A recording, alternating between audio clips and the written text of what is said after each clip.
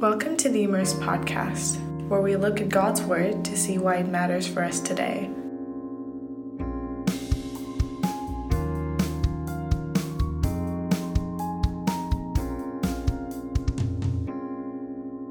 We're back with episode number 1, the first episode in our podcast, James. This is the first one. It is. It is the first real, genuine, let's talk about the Bible. And today's podcast, we're going to be looking at Revelation chapter 1, verses 1 through 3. And we're going to be introducing, so to speak, the book of Revelation to the listeners here that are listening to our podcast, our amazing listeners. So, James, do you want to read that text? Yes, I'd love to. So Revelation 1 to 3 says, "The revelation of Jesus Christ, which God gave him to show his servants the things that must soon take place. He made it known by sending his angel to his servant John, who bore witness to the word of God and to the testimony of Jesus Christ, even to all that he saw. Blessed is the one who reads aloud the words of this prophecy, and blessed are those who hear and who keep what is written, for the time is near." That's great. So, James, have you ever thought about literary types in the Bible? All day. I mean, that's something that you normally think about, every right? day. Yeah. But you know, the book of Revelation, it actually, there are various types of literature in the Bible, right? There's the prophetic literature, there's the narrative literature, kind of like the Gospels. It tells a story. But I didn't know this, but I did some study and found that the book of Revelation actually combines elements of many literary types, including figurative, parallelism, typology, symbols, narrative, lots of different stuff. And so that's why it's so difficult for people to try to interpret the book of Revelation, because they get hung up on one of the types rather than looking at the Revelation as a whole. Yeah, it's hard to put like a cookie cutter, as you might call it in the States. Right. You can't really Would you call it a biscuit cutter? I just wouldn't call it anything. I'd just eat the biscuits. But is it just a cutter? What would you call it in the UK? I've no idea. I'd have to ask my mum. That's great. That's awesome. What do we mean? I think it's hard to put Revelation into a particular mold. It doesn't fit one particular, like you said. There's narrative stuff to real groups of people in the first couple of chapters. There's really prophetic things. There are narrative things that it's good. Yeah. And the cool thing is that it is apocalyptic literature. So which lots of people don't get. Yeah. So what is apocalyptic literature? Apocalyptic, the way I understand it, is there is a word in Greek that is apokalypsi, and I'm not a Greek scholar, so maybe my pronunciation was bad on that. But it just simply means, in the Greek language, which the Bible was originally written in, an unveiling or a disclosure. So we get the Greek word apocalyptic from this word. So the revelation is really something that previously was not known, that became known through the revelation that John received about Jesus Christ. So in the first part of verse 1, with that thinking, would read the revealing or the unveiling of Jesus Christ, which God gave him to show his servant. Right. Which makes a lot more sense. Makes really. a lot more sense. Yeah. And the danger is today, as I talked about in the pilot episode, is that a lot of people on YouTube, on the TV, especially with the supercharged politics all over the world today, talk about their way being the right way and them knowing all truth, and the truth is according to what it is to them, versus the Bible being the truth and we all measuring our lives in light of Scripture. And that's a good takeaway for Christians in general, not to follow any one of these crazy trends, because there's constantly new trends in the barrage of social media. That sounds very highbrow. That's deep. It's just, I mean, it's That's true. deep. I get discouraged if I look too closely at all the news or all the social media, because it just seems so doom and gloom. And if you don't follow this particular line of thinking, you're wrong, or you're wrong if you do this, or you're wrong if you do that. And everybody's judging everybody. I think more today than ever in the history of the world, everybody's doing something wrong according to someone else. Yeah, everybody's violating everybody else with their different opinions and the Right. like. It's just mad. Yeah. Violating me with your opinions. Yeah. That's fine. I don't mean to offend you, James. But the neat thing about the apocalyptic literature is that you can interpret it in light of other apocalyptic literature in the Bible. So we would find that in Isaiah, Ezekiel, Daniel, and Zechariah. Those are examples in the Bible of other types of apocalyptic literature. So to start off with, I kind of took a rabbit trail there, but to start off with verse 1 through 3, I think we stated it, but we're starting with a revelation, right? An unveiling. And so this unveiling is the unveiling of Jesus Christ. So he's the hero of the story. He's the centerpiece of what we're basing all of this on. And would it be fair to say that making him first in our lives is going to make us happy? Yeah, absolutely. I think like you just said, it's a revealing of Jesus, which God gave him to show his servants. Revelation is a book about Jesus. The Bible is 66 individual books that teach us something about Jesus, and the Bible as a whole is one unified book about Jesus as well. People often come to the Bible and think that it's some kind of manual for living your best life now. And if you read the Bible, and the Bible will tell you about yourself, and it'll tell you how to have a good life. And you know, there's bits of that in there. And you read parts of the Bible, you apply it to your life. Your life is better when lived according to God's word. But I would say that first and foremost, the Bible is a book about God, and it's not about us first. There's lots of stuff that we can take and apply and learn about our lives from the Bible. But first and foremost, it's a book about God, and each individual book of the Bible teaches us something about Jesus and points to Jesus in some way. And I think some are more obvious, like Revelation, when it starts with the revelation of Jesus Christ. So you already know that this book's main character, so to speak, the main hero, the hero of the book is going to be Jesus. But sometimes you've got to work harder. Do you know what I mean? Things with like the minor prophets, it's harder to get to Jesus, so to speak. But yeah, Revelation's good. It's a book about Jesus. Like you just said, he's the hero of the book. And that's a good point, James, because if you look at many different religions in the world today, other religions, as well as our normal secularism in the West, it's all aimed at making us happier, and it's all about us, and everything's centered around us. And even in other religions, you talk about going to paradise or heaven to celebrate us and to give us more pleasure. Versus in our faith in the Bible, it really talks about him, and it talks about who God is, who Jesus is. And the more we understand about them, the happier we are. The more we understand the Trinity, the more we grasp the holiness of God, the different offices that Jesus held when he was on the earth, as well as what he holds now, being our high priest, like in the book of Hebrews.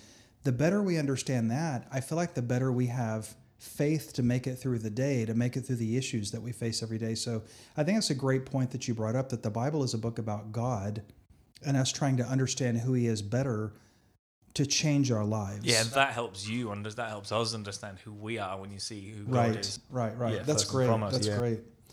So that's verse 1. And then, I wanted to say too that in verse 1, it talks about God showing his servants the same things that must take place. So this book is not like a book of fairy tales. A lot of people say that, but there's so many confirmations in Scripture to confirm exactly what was written. And so this revelation is actually a confirmation about what's happening. I mean, obviously in God's mind, he's all powerful, he's all knowing, he knows what's going to happen, but it's a confirmation to mankind that we can have faith in knowing what the future holds. We know who the hero of the story is. We know that Satan is ultimately not going to have the power to run all over the earth and do what he does today. Yeah, I think we touched on it last time when we did a bit of an introduction to Revelation itself. You know, it's about the end of the world. It's not fairy tales as such. And people get that thinking backwards, that they look at the Bible and think, oh, look, it's just like a fairy tale. There's a good guy, there's a bad guy, there's a plot twist. It looks like it's going to go bad and then it finishes really good. But what really should happen is that it should be flipped. So fairy tales and stories are based on the Bible. Do you see what I mean? The Bible's not written to reflect something like the Avengers. Right. Or they all have the whatever. Storyline and narrative from the Bible. Yeah, from the Bible. The Bible's not written, or the Bible wasn't written to reflect a prehistoric Avengers story. Right. Yeah. It is interesting that when you watch films, a lot of times the plot, the main core of the narrative, is just a repetition of a biblical And you story. know exactly what's coming. Yeah, exactly. There's a good guy, there's a bad guy. Right. The bad guy's going to get a little bit stronger and more influential. Right. The good guy's going to suffer a bit, but then he'll rally together, maybe with some troops around him, and he'll take on the big bad guy, and he will win, inevitably. Yeah. The bad guy will be cast to where bad guys are cast, and the good guy wins. And you know exactly what's going to happen. And the scary thing is that we talked about last time in the pilot episode about being warned against counterfeits. The book of Revelation warns us against counterfeits. We have to be very careful as Christians that we don't allow a similar story to redefine our morality, because it's just like the enemy to take a story from the Bible and mix in a bunch of junk that we wouldn't believe as Christians, but we warm up to the junk because we know the narrative and we know the story. So because the plot follows our plot line from Scripture, then we buy into all the other lack of morals that go all around that. So, man, it is so easy as a Christian to get wrapped up in the wrong Netflix show or the wrong... Like Harry Potter. Yeah. Are you calling out Harry Potter? No, I'm not calling out Harry Potter. I just mean that people get so into it and so attached to it, and that I wish I was born a wizard, or I wish I was born a witch. Because I kind of do. Which house would you have been in? Yeah, I don't know. You do know. You just don't want to say. I think I'm concerned about being judged at this point. If you pick the wrong kind of house. Yeah, true. Harry Potter. People get really into it and they wish I was a witch. I wish I was a wizard, because at the core of that, there's good versus evil, and like you said, the narrative and the story of Harry Potter, as an example, is so familiar.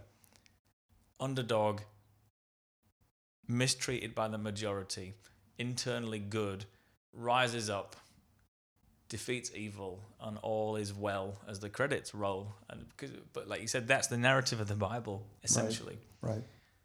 But people get so into it that they wish I was a witch, and I wish I was a wizard, or I wish I was a unicorn, or whatever. So, I mean, think about it. If you were Satan, would you say, hey, everybody in the world knows these narratives? Develop quickly. I'm going to develop a different narrative that has nothing to do with the Bible. Yeah, you would take something that's so close to the Bible and just... You'd take something so close and just tweak it a little bit. Take the core ingredients out, but leave the surrounding stuff there. So you would try and you'd bake a cake that looks like and smells like other cakes. It's like those... as long as you don't put a cherry on top of the cake.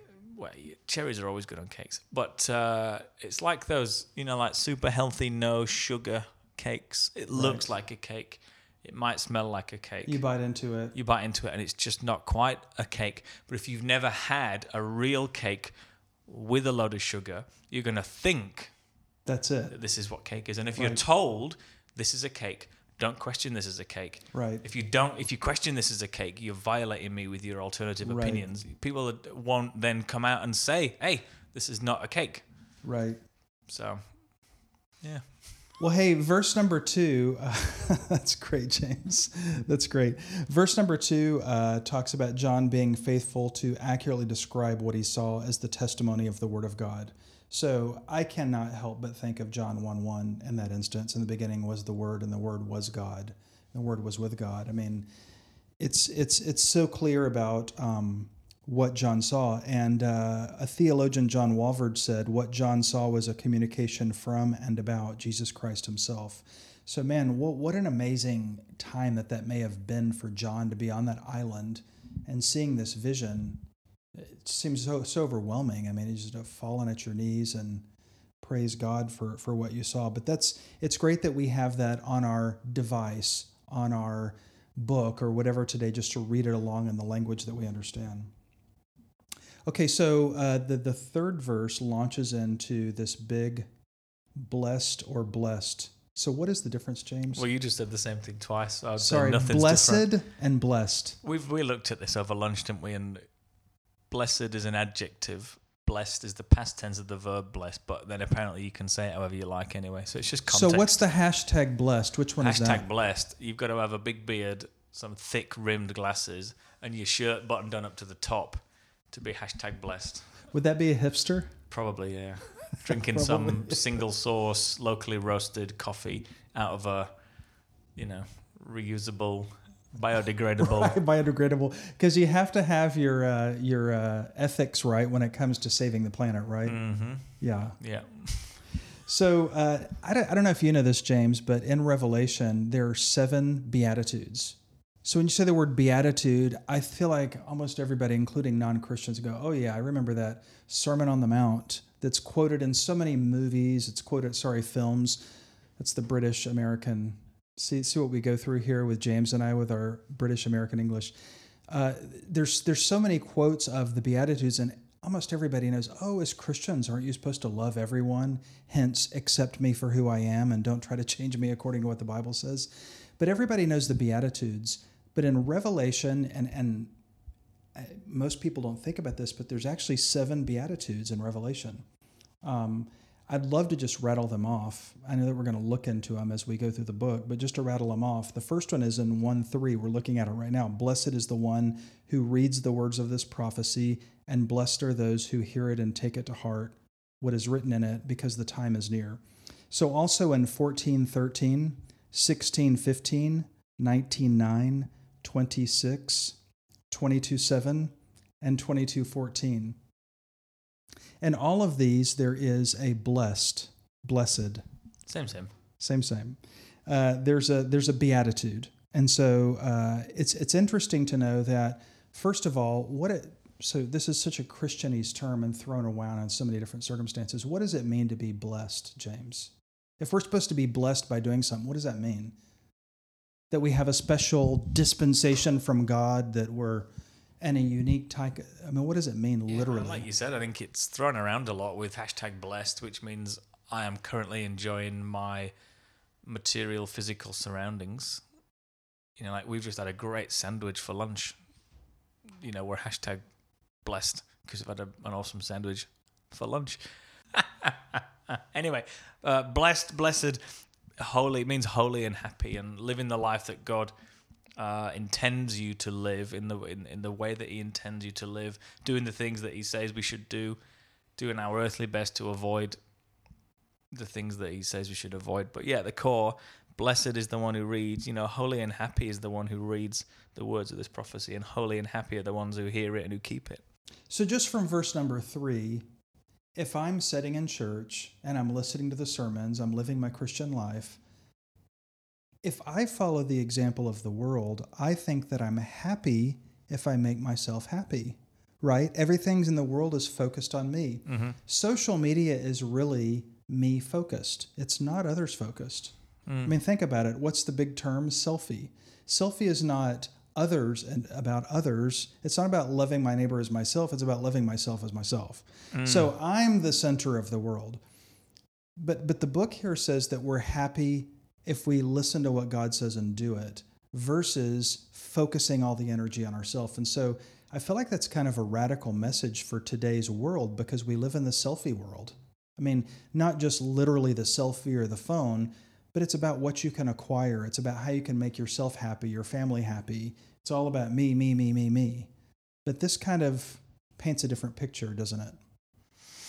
Yeah, I think, like you said, there's a big difference between being happy by worldly standards, which usually means getting more stuff and getting newer stuff and doing stuff.